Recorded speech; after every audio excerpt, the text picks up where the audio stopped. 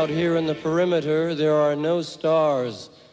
Out here, we is stoned, immaculate.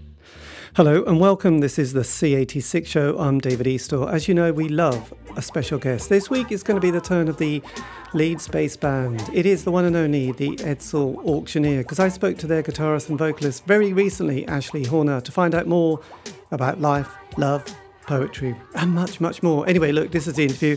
It's been broken up into 3 parts, each one just as fascinating as each other. Anyway, look, after several minutes of casual chat, we got down to that very interesting subject that was the early formative years and those, yes, moments that change everything. Anyway, Ashley's going to tell us more, or Ash to his friends. Anyway, take it away. This is fascinating. Oh yeah, take notes. I will test you at the end.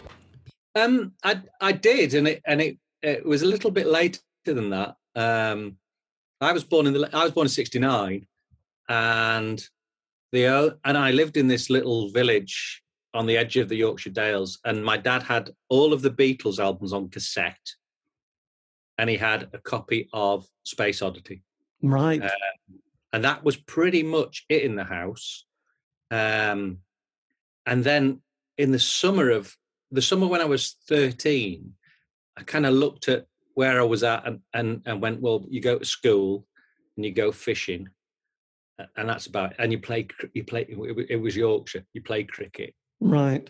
And I thought, well, what do you want to do? And I thought, well, I'd quite like to be in the Beatles. And actually, at that time, I think I kind of did know, but the idea of the Beatles still seemed really recent to me because that's the music that was in the house. So I thought, well, they've got 2 quite good singers, but maybe the guitarist could. He could maybe step aside. So that was the reason I started playing guitar to be in the Beatles. Right, the reformed Beatles I don't think I was thinking about them being reformed. In my head, I think they were still kind of going in some form. Right. That's good. Well, that's a good one. So you're sort of obviously, because I sort of grew up in the sort of kind of the rural landscape of East Anglia, which was very countryside. And I suppose with my parents, during the period they got married, I think they just got rid of all their possessions and sold them because they were the generation that never borrowed money. So we got a record player in the early 70s that my dad had terrible country and western tastes, which is still the same today, actually. Boxcar Willie and people like that. Yeah, never did it for me. Never did it. But I had an older brother who was into that prog world of the 70s with, people like Yes and Genesis, Wishbone Ash. But he did have like 2 other albums, Deep Purple and Black Sabbath, and that kind of made a big impression. But also, this was like 74, he had Elton John's Goodbye Yellow Brick Road and the Beatles' Sgt. Pepper. And at the time, it was like, I was pretty young. I'd sort of sneak into his room and play these records constantly, think, God, I'm kind of mesmerized. But I didn't have any, I just realized, later on that the Beatles had only just broken up during that period. They'd only been a few years without the Beatles, but it seemed like a completely different time. That it'd been and gone, and they were just over, weren't they? Then it was all. Yeah, well, that's the thing. Like later on, when I got into people like the Velvet Underground and stuff like that, that seemed so far away in the sort of mid '80s. From the mid 80s, whereas the Beatles 2 years earlier had felt really close to me. I don't know why that was. Mainly probably because I grew up on them. Yes. And I had the lucky thing where I had an older brother who was like 4 years older than me, and he kind of got into post-punk. So I was hearing some stuff, things like The Undertones and Stiff Little Fingers and Susie and the Banshees from his bedroom.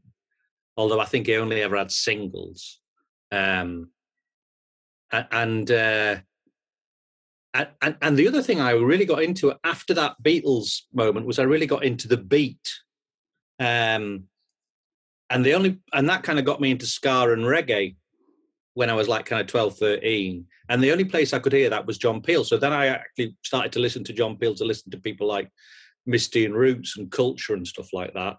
And then that brought me into contact with things like, The Wedding Present early on and stuff like that. Yes. Well, you did mention a bit earlier, at the beginning, there was only a few gatekeepers, weren't there? There was like, the 3 weekly music papers. It had a huge circulation, but there was just, basically John Peel, possibly Janice Long, and Kid Jensen, and possibly Annie Nightingale. But it was John Peel and the NME with me. So that was the two places. And so I got to that age in sort of 83, I suppose, where it was like recorded John Peel, tried to record it most nights on my trusty TDK D90 cassette, because I never listened to it live, but I'd have to listen to the cassette endlessly to kind of pick out which songs were quite good or what bands I liked. And so it was, yes, the reggae period of Sly and Robbie and the Taxi Gang, which was just amazing. And then people like Gregory Isaacs and Dennis Brown and all that other stuff. So though I was a real indie kid, anything that he played, like, oh, Public Enemy, yo, Bum Rush the Show, must go and buy that. And, seeing all these very obscure and terrible, the sound quality of those early rap gigs just were horrendous on the eardrums. It was just... they were quite brutal, really, those gigs. But you had to, John Peel played it, and I just thought, that's it. I'm just going to be into it. And there was also a compilation. There was those compilation Street Sounds, didn't they? Morgan Khan put together. And I would go and get those with great excitement. This pasty little white kid from the countryside.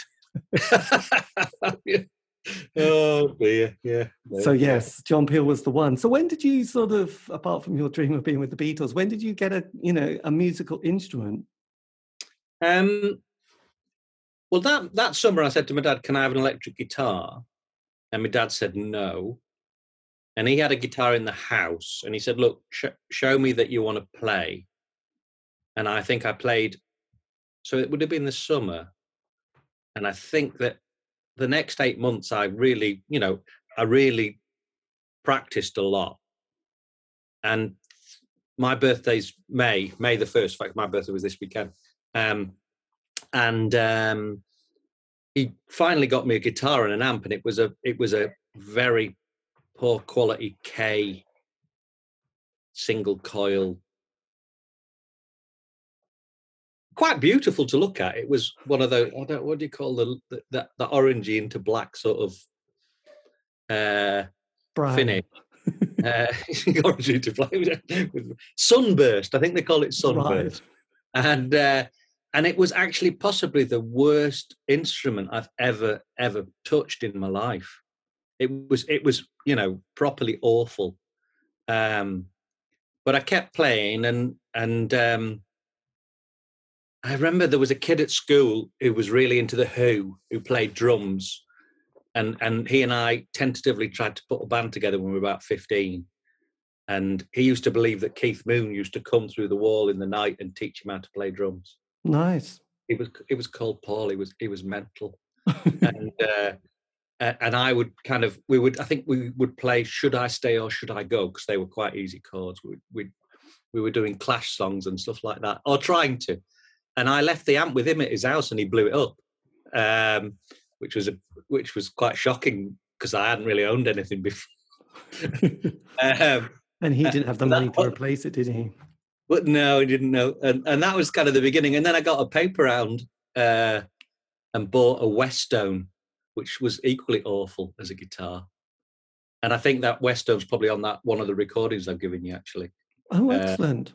This is great. Yeah, I think that's the first guitar that's on It's Gone. And then later on, when I was about 18, I saw an advert in what was called the Champion Shopper. And the Champion Shopper was basically the local kind of Gumtree / Craigslist, where people would put adverts in to flog guitars and stuff. And a guy was selling a Fender Jaguar, and I'd never really heard of one. And I went to have a look, and this guy sold me like a 1973 Fender Jaguar for 160 quid in a pub in Ripon. And I've still got the guitar. I mean, and that's one of the main guitars I used throughout playing. I did actually sell it 20 years ago, but I bought it back 5 years ago. I found it on Gumtree again. Oh, did it feel quite emotional finding the original guitar? That yeah. Oh yeah. I mean, I always when I didn't sell it, I traded it for a nice Telecaster, which I've still got as well. But it felt so, I haven't done any music since Edsel Auctioneer and Pale Saints kind of finished. Yes. But I still play. I still play sort of 2 or 3 times a week. I'm not in bands anymore. I used to get terrible stage fright, so that was one of the reasons why I ended up stopping doing it, to be honest. Yes. But it felt really wrong to sort of spend 5-6 years with an instrument and then not have it. But maybe it was right to let it go and then for it to come back. Well, it's quite emotional. There was a guy, a bass player, who was in a band called the Rockettes, who, I mean, it was kind of an amazing story, but they were a rockabilly band who got sort of picked up by somebody, Lee Black Childers, who was this guy who had a bit of a David Bowie connection, who said, "Oh, look, you look great," in a slightly, I don't know, it was all a bit. Yes. Anyway, he took them over to New York, even though they couldn't play, and he had this amazing bass. But then, being in New York, things got stolen, and then this year, I think someone saw it in a sort of secondhand shop and said, "Look, that's Smutty Smith's bass player." And he's like, "No, it isn't. It's like it says Smutty Smith on the bottom." It's like, so there was this kind of, so it kind of got picked up, and it's going to be returned to him. Who. That's fantastic. It really was. Yeah, it was a bit like, no, he can't have it. It's like, well, it is his and it was stolen, so I think it should be. And eventually the person had to give it back. And there you go. It does kind of happen. I think 40 years later, Smutty has now got his bass guitar. So very heartwarming. It's a nice one. It's a nice one. But look, you're from Leeds. Now Leeds, I've done a few interviews with people from like the Girls at Our Best, who we loved so much, and then there was obviously, is it the Parachute Men who were from Leeds? Yeah. And you can't be in the same place as them. And then there was obviously Chumbawamba and the great squatting scene of Leeds, as well as the goth scene of Sisters of Mercy. So because I do have, various friends who lived in Leeds in that late 80s period, living in squats with people like Dunst and Boff and people like that. So did you sort of pick up on that anarcho-punk scene that people loved during the 80s? Not really. I mean, I didn't move to Leeds till I was 19. And so that would have been like 88 or something like that. And because up to that point, really the kind of, there wasn't really, we were part of a scene in Harrogate, which was kind of which was very C86 and a little bit twee. I mean, it wasn't a scene, but there were people who were playing in bands. So actually, there's a band from Birmingham called Pram, and Rosie from Pram was from Harrogate, and they had a band. There was a guy called Matthew who had a fantastic bowl cut.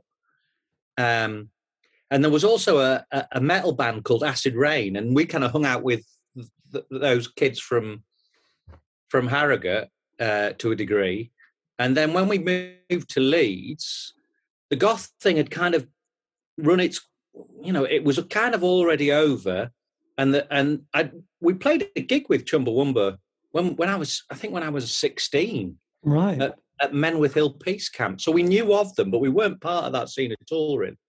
And Chumbawamba went on before us than at like sort of 4:00 in the afternoon at Menwith Hill, and we thought, this is weird because there's like 400 people there, and we were going on after them. And as soon as Chumbawamba had played, everybody stormed the fence, and so there was no audience for us to play to because everybody got arrested. Excellent. That is so 80s, isn't it? That is so 80s. So we were part of that.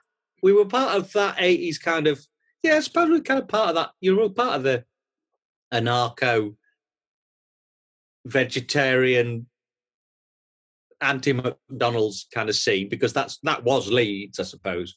But when we moved to Leeds and started trying to make the music happen there, which was basically Aidan who sings in the Edsels, we moved on to the same street as Ian and Jock from Pale Saints. They actually found us the flat, right?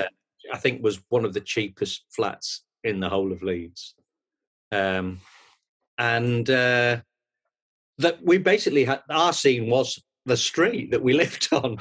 It was Harold Avenue, which was part of Burley, and there were Parachute Men and Age of Chance and stuff like that. But we were the new kids. We were, and so when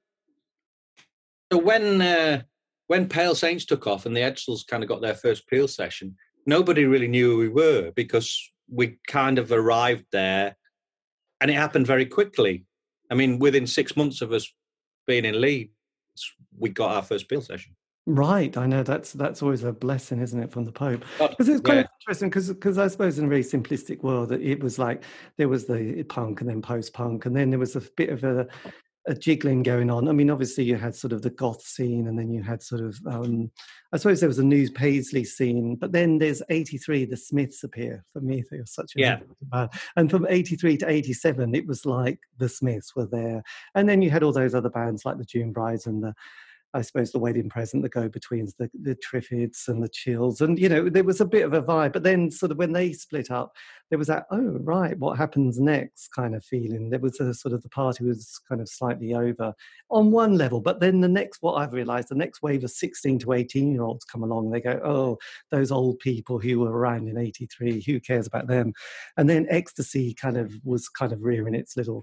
Well, I think there was the period that you're talking about, which was basically up to when the Smiths kind of split up, and you're right, June Brides and all of that. And that wasn't, I was hearing that, but I wasn't going to see those bands.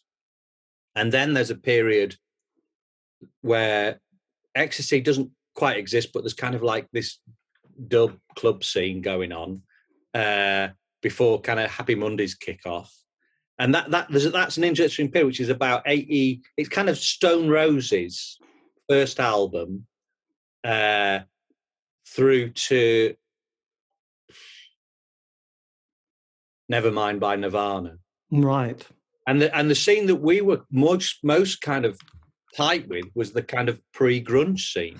Yes, the pre-grunge. Because I remember there was this kind of, I suppose it was the North London world that was like My Bloody Valentine. And then I remember seeing Silverfish supporting them. And there was Carter, the Unstoppable Sex Machine, who was slightly raised. And then there was like the Faith Healers.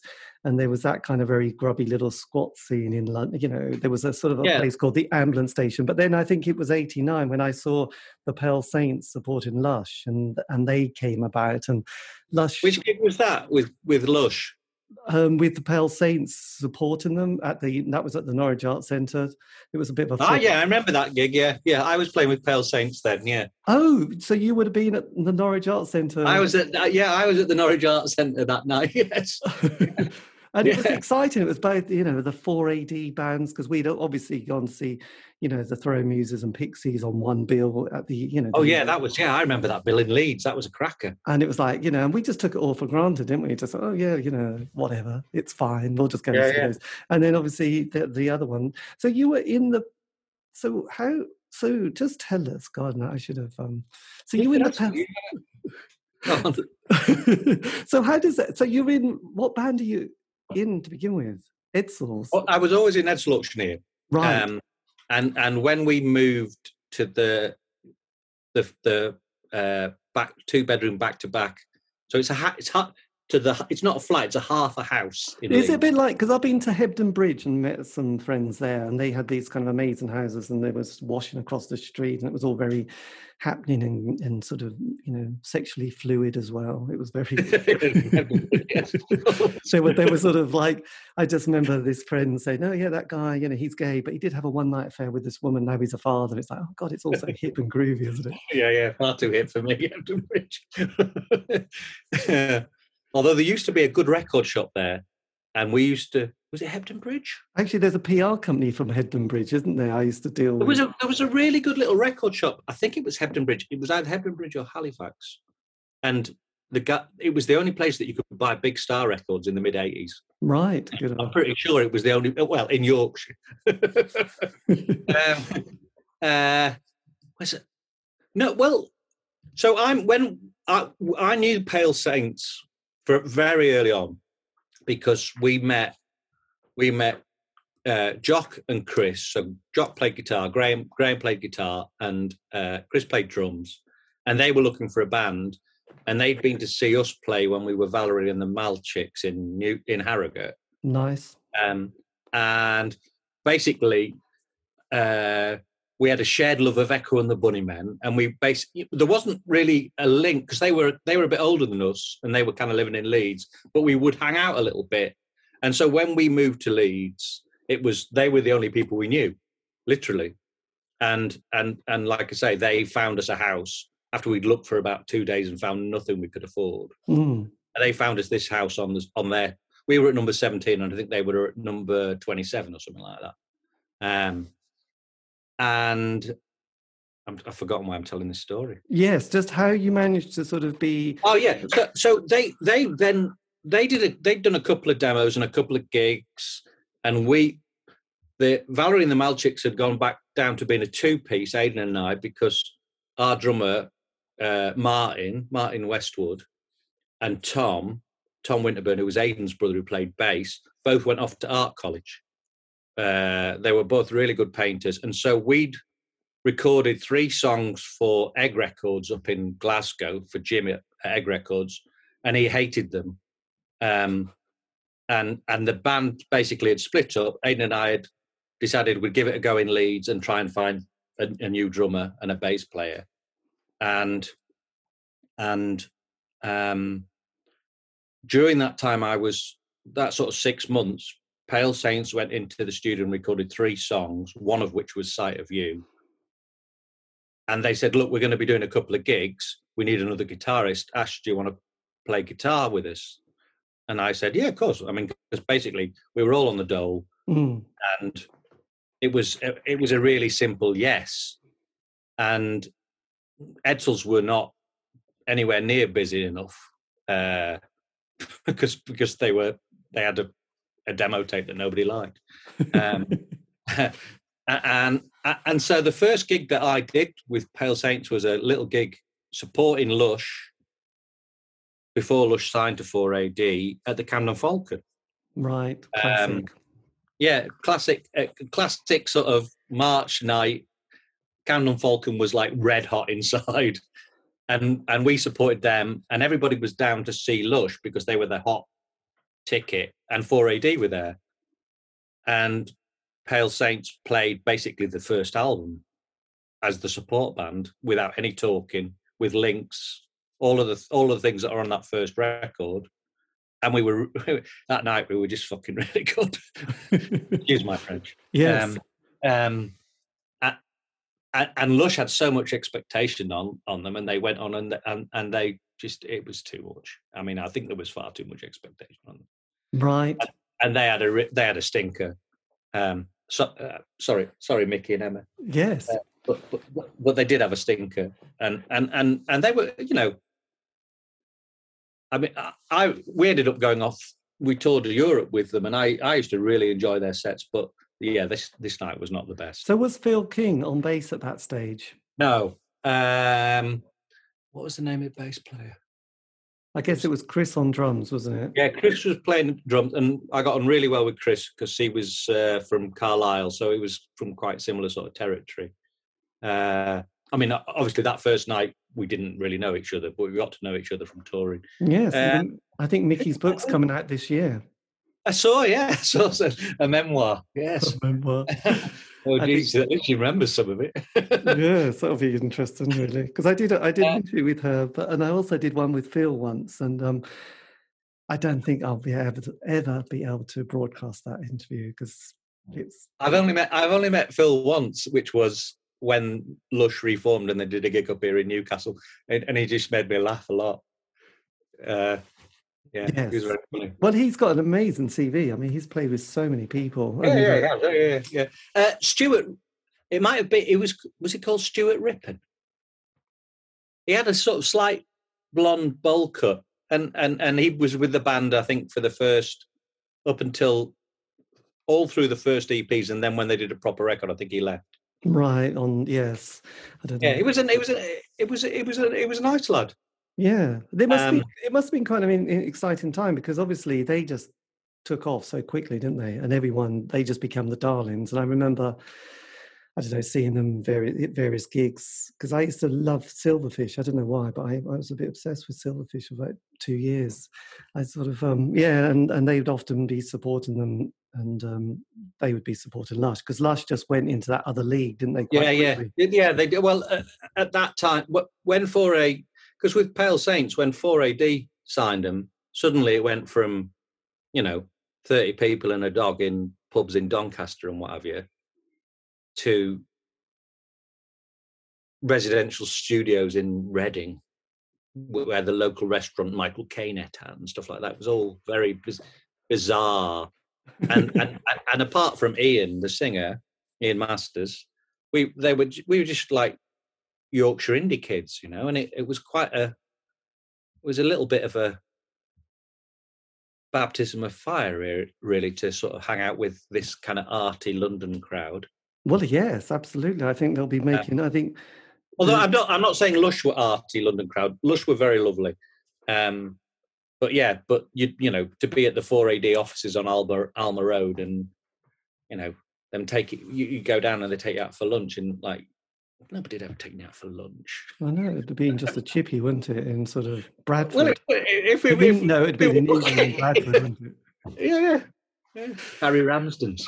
Yes, it was. They seemed very worldly, didn't they? Worldly wise and sophisticated, and they did. Yeah, and I think Murray Lackland Young is going to be doing a musical of Britpop coming out soon. So remember the £1 Million Poet, Murray Lackland Young? I do remember. Yes, of course, I remember that happening. Yes. I wonder if you've ever seen that £1 Million.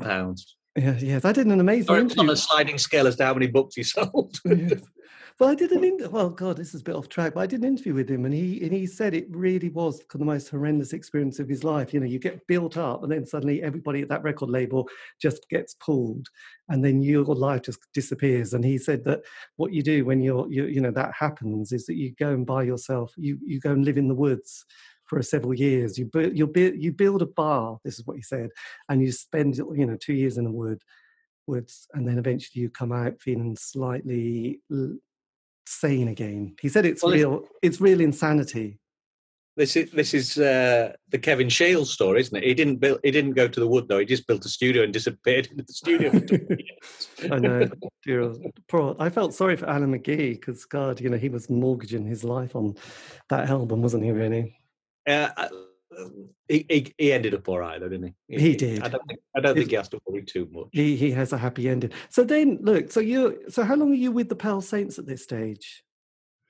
So I ended up playing with Pale Saints for about a year, about 18, 19 months. So from that gig in London to the first album, and then touring that first album. So I played Glastonbury with them. In 1990, when Happy Mondays were headlining that night, and they nicked all our rider. Sean Ryder nicked our rider. I think were the Cure playing that festival? I seem to remember there was a don't think so. Maybe it was. But the thing is that we basically, because the Edsel Auctioneer took off as well at a similar time. So I was doing a tour with Pale Saints and then doing a tour with the Edsel Auctioneer. And I think I have this figure in my head that in 1990 I did 176 gigs, but I can't have done because I would have been I'd be dead by now if I had. You were young, but it was fine. I was young. I toured Japan with Pale Saints. We did 10 days in Japan, 4 gigs. That was kind of ridiculous. I would imagine they loved you. Did you have a sort of? Did you have a kind of a? Because they love Sarah Records in sort of Japan. I mean, certain bands that are just not known in here, is huge in Japan. Oh, we were like the Rolling Stones in Japan. Yeah. Well, then people like there'd be a coterie of about 12 to 15 teenage women, girls, whatever. I'm not quite sure how old they were. Who would be allowed to sleep in the lobby of the hotel to watch us have breakfast in the morning. God, that's a bit weird, isn't it? It was a bit weird, yeah. Did you ever have a sort of, oh my God, what shall I do moment? Or were you a little bit like Rod Stewart, keeping your, options open with your solo album as well as the Faces? Did you sort of have how do you sort of juggle? No, because I never did any writing with Pale Saints. I was a guitar player. And with the Edsels, Aidan did most of Aidan would come up with the bare bones of the song and we'd develop it together. So he was my songwriting partner. And the Edsels were the band that were closest to my heart with regards to the music that we made. And the Pale Saints, I used to love playing live with them. I used to find the traveling really tedious. It was kind of it was a massive education because I'd never really been to Europe or anything like that. So we were going to places like Berlin and Brussels and stuff like that, and staying staying in hotels that were far nicer than the house I was living in. But in the end, I became just a hired hand, and originally it was I was going to help them out, and we'd see how it developed. But I was never ever going to join the band, right? Because I Aidan and I had been working together since I was 17 by this point, and it was I really loved what the Edsels were doing, and we were the Edsels. I mean, that was it. The core was Aidan and I, and it grew into a proper band. And we had some amazing advent. We ended up touring America on no money and stuff like that. And it was a wonderful kind of from 17 to 25 for 8 years. It was my full-time life, and it was brilliant. Yes, well, it's and I love the Pale Saints journey, and I love that first album, but yeah, I couldn't take any credit for how good they were. No. So look, so 89 though, you get the John Peel session, don't you? Which is you sort of record 4 tracks: Brick Wall Dawn, Between Two Crimes, Place in the Sun, and Blind Hurricane. So did you at that stage? I mean, obviously, had things changed from that early cassette that the label hated? Well, no, that label they never released it. They paid for the recording. And Egg Records basically didn't like it at all, and they let us have the recordings back. So we set that was recorded in, I think, early summer of 1988. So the song that I've given you, Blind Hurricane, is from that. That was one of the songs that we recorded for Egg Records that never got released, that became part of the Peel session. Right. And we sent the 3 songs as a demo to John Peel, and we got a letter. A letter arrived on sort of headed BBC notepaper, Radio 1 notepaper, and I thought that Ian and Jock down the road had made a forgery and were just trying to take the piss, because I didn't believe it. And I didn't reply for I didn't let on that they'd got me until 3 weeks later. And I said, yeah, you did really, that was really good. Well done, lads. You got me. Is it real or not? And they said, we didn't send it to you. And then I rang up John Walters, John Peel's producer, and he was like, oh, we just didn't think you existed. They'd been sitting there waiting, expecting some, because we didn't have a phone or anything. Yes, the great phone box. It was a letter. And he said, well, would you like to come in and do a session? And I said, yeah. And he said, when? I said, 6 weeks. He went, yeah, all right. And at that point, we didn't have a band. The Edsels didn't have a band. It was Aidan and I, and we didn't have a drummer. We didn't have a bass player.